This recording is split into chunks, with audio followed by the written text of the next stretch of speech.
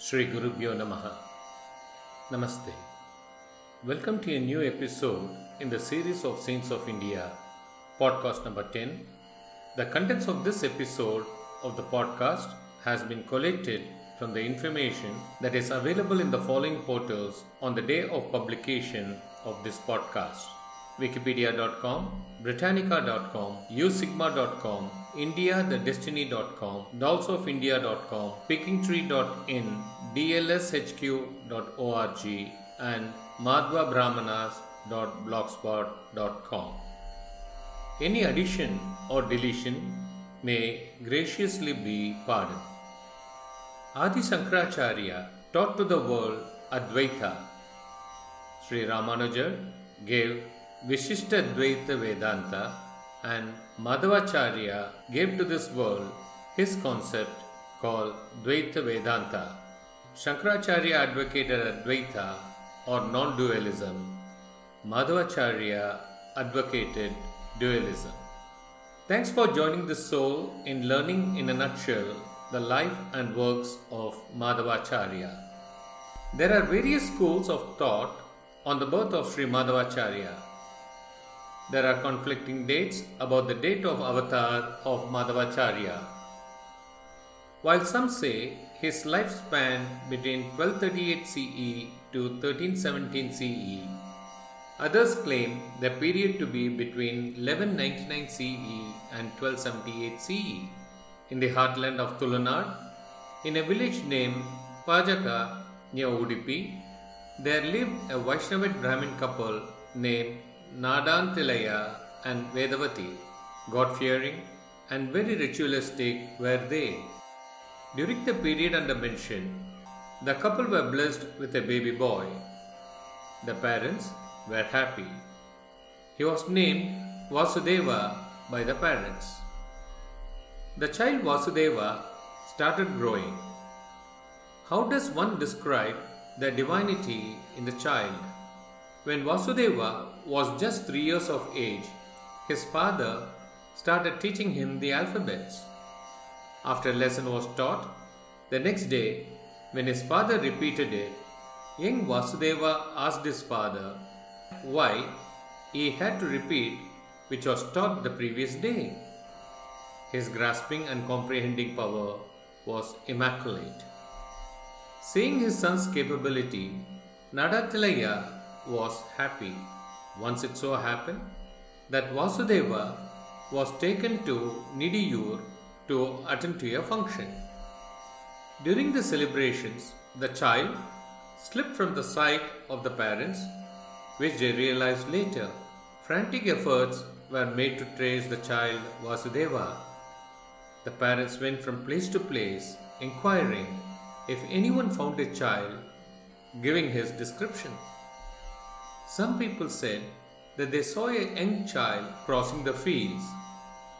The parents, searching everywhere, came to Udupi and came to the temple frequented by them, Anantheshwara temple. Much to their relief, they found the child there, standing in front of the Shivalinga and praying with folded hands. The couple had been worshipping Lord Anantheshwara for years. When the parents inquired with the child on how he reached this temple, in his own sweet language, he detailed how he went to Kodavur, where he had darshan of Shankaranarayana, and to Bananje, where he had darshan of Mahalingeshwara before reaching Udupi. The family members were stunned. As years rolled by, when Vasudeva was 5 years of age, he accompanied his mother to a nearby village, Nayampalli. Discourses used to happen every day during those days, unlike the current period. People used to attend those discourses, which imparted besides spiritual knowledge, morality, and lessons to be learned from the scriptures and Vedas. A well-known Puranic of those days, Maritaye Shivabhatta, was delivering a discourse which Vasudeva attended with his mother. At one point of time, Vasudeva stood up and offering his namaskarams to the Puranic said, "Sir, the text in the Purana gives a different meaning and what you are saying is something else. People who had gathered there were annoyed at the child's behavior and asked him to repeat the lines and detail what he thinks is the correct one. When young Vasudeva recited those lines and gave the meaning, the entire congregation found that what the kid is telling is right.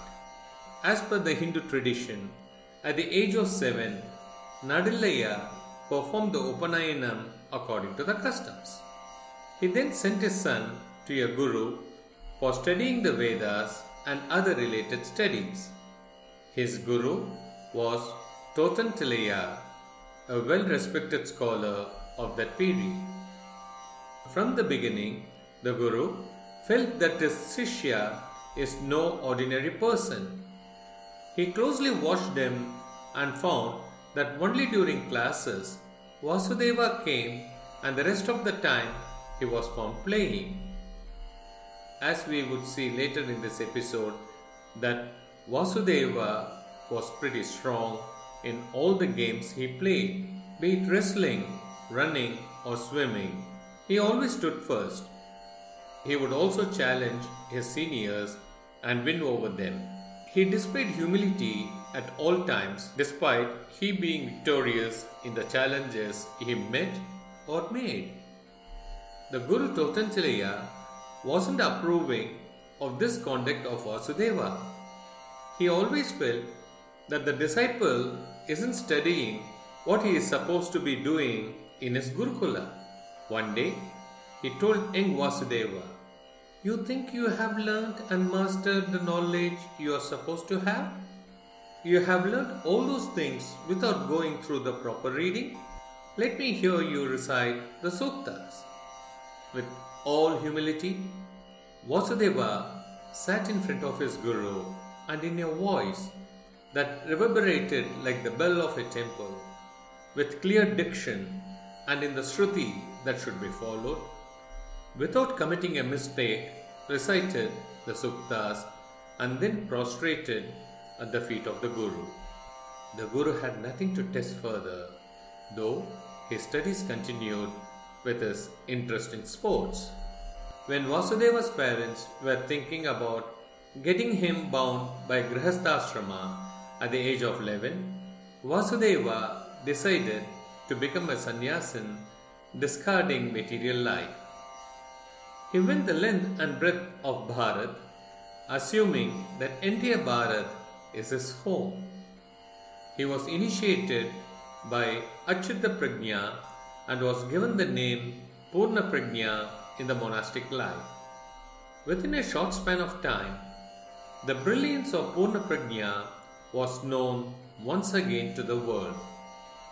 Vasudeva Pandita, an exponent in logical debates called Tarka, came to Udupi and was blowing his trumpets, challenging the people to come forward and conquer him and others in debates. Having known the prowess of Vasudeva Pandit and the likes, none came forward to take up the challenge. Vasudeva Pandit had won all challenges across Bharatadesham, whoever dared to challenge them. This was the reason for people not coming forward to challenge. When this news reached Purna Prajna, he didn't wait for a moment and took the challenge in all earnestness.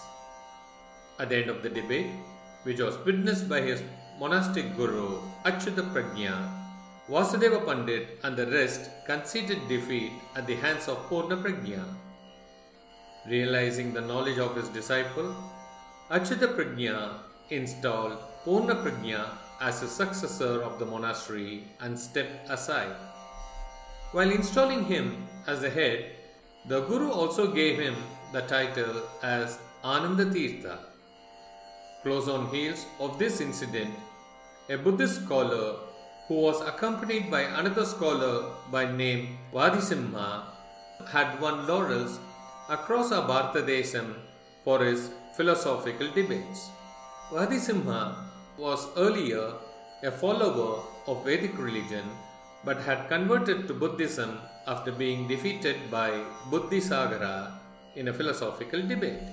Both were defeated much to the joy of Purna Prajna's guru Achyuta Prajna. He was happy on two counts. One, that he found a suitable person to lead the monastery, and two, the title which he gave him as Anandatirtha was befitting his disciple. Post his ascension as the head of the monastery, Purna Prajna, more lovingly addressed as the Madhava, left Udupi on a pilgrimage of South and Northern India. He visited many shrines which included Thiruvananthapuram, Kanyakumari, Rameshwaram and Srirangam in South. In all the places visited by him, he preached his philosophy of Tattvavada or religious truth. This triggered heated arguments amongst the learned scholars of his time. Madhvacharya's philosophy was that one should not mix spirituality with superstition, which was the order of those days. The orthodox people, who were not ready to buy in this concept, raised against him. But the Acharya was not to be disturbed at all. The Acharya's determination was to spread that superstitions in the way of philosophical truth should be wiped out. To initiate the first step towards this goal, he started writing commentary on Bhagavad Gita no sooner he returned to Udupi. The four Dhams have always been a beckoning force of the spiritual gurus. Adi Shankara, Sri Ramanujar have been to Kedarnath. Madhvacharya was no exception to this quest. He was beckoned by Badrinath, and the thirst of being there at the hermitage of Vyasa made him step out of Udupi and proceed towards Badri. He wanted to present his Bhashya on Gita as a tribute to sage Vedavyasa. On reaching Vyasabadri alone, he bathed in the holy Ganges every day and observed 48 days of Mauna Vrat. It would be surprising to note that none of the works of Madhvacharya was written by him. Please do not get me wrong. When he said, narrated or dictated, his disciples wrote them. A disciple of the Acharya by name Satyatirtha wrote the Acharya's work on palm leaves. The lamp on top of the temple tower will be seen by everyone. So was Madhvacharya's work. His fame spread across the Bharatadesham. Learned scholars were surprised at the genius in the Acharya. The strength of his disciples started growing by leaps and bounds, while his fame was compounded daily. Shobana Bhatta, a well-known scholar, happened to accost the Acharya when he was on his way back from Badrinath on the banks of river Godavari. The presence of the Acharya, his discourses, brought in a change in Shobana Bhatta that he decided to become the disciple of Madhvacharya. Thereafter, he joined the entourage. Such was the power of the Acharya. After reaching Udupi, Madhvacharya wrote commentaries on the Upanishads. He wrote his Bhashya on all the 10 Upanishads. He created devotional songs which can be sung by his disciples when going places with him. Many devotional songs which we sing today in praise of Lord Krishna were composed by him during his stay in Udupi. During this period only, Madhvacharya installed the idol of Lord Krishna in Udupi. According to legend, a ship laden with Gopi Chandana was kept with other cargo which left the shores of Dwaraka towards its southbound journey. When the ship reached Malpe, close to Udupi, was stuck in storm. The ship hit a boulder, broke and sank off the coast of Malpe. One day, the Acharya got up suddenly from his meditation and left for the beach of Malpe. He got the local people to fish in the waters, and ahoy, they brought the idol of Sri Krishna from the seabed. The Acharya installed this idol in his mutt in Udupi and worshipped it for several years before his second sojourn towards Badrinath. He also anointed some of his disciples to carry on the daily puja to Lord Krishna. After this, he left once again on his yatra to Badrinath. On way to Badri, he had to cross the holy Ganges. The other bank of the Ganges was under the control of a Muslim ruler.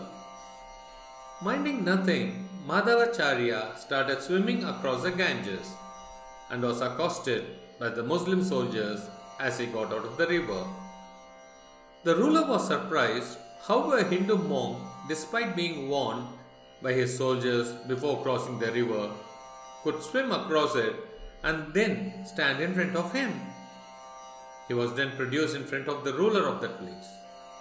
Madhavacharya, without any inhibition, spoke to the ruler that the God who the Acharya was praying to and the God whom the ruler was praying to is a universal Father, and hence they are the children of the only God.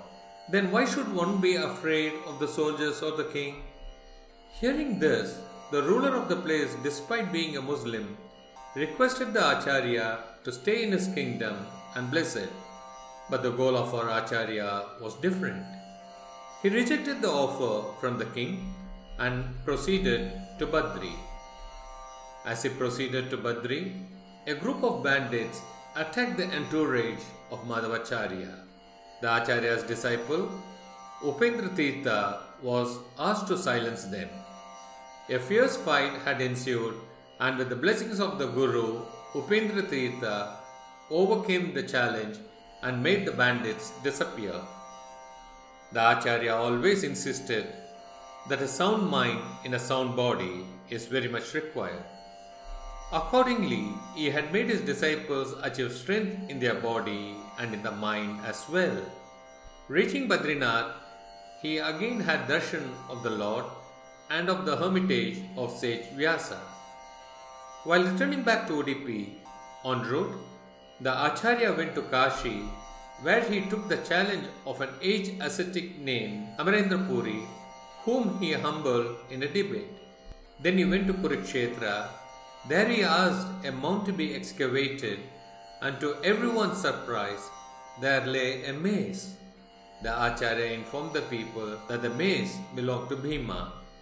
He then ordered that the mace be buried again, and the mount was formed. The Acharya was good in music too. Before reaching Udupi, he visited villages in the current-day Goa.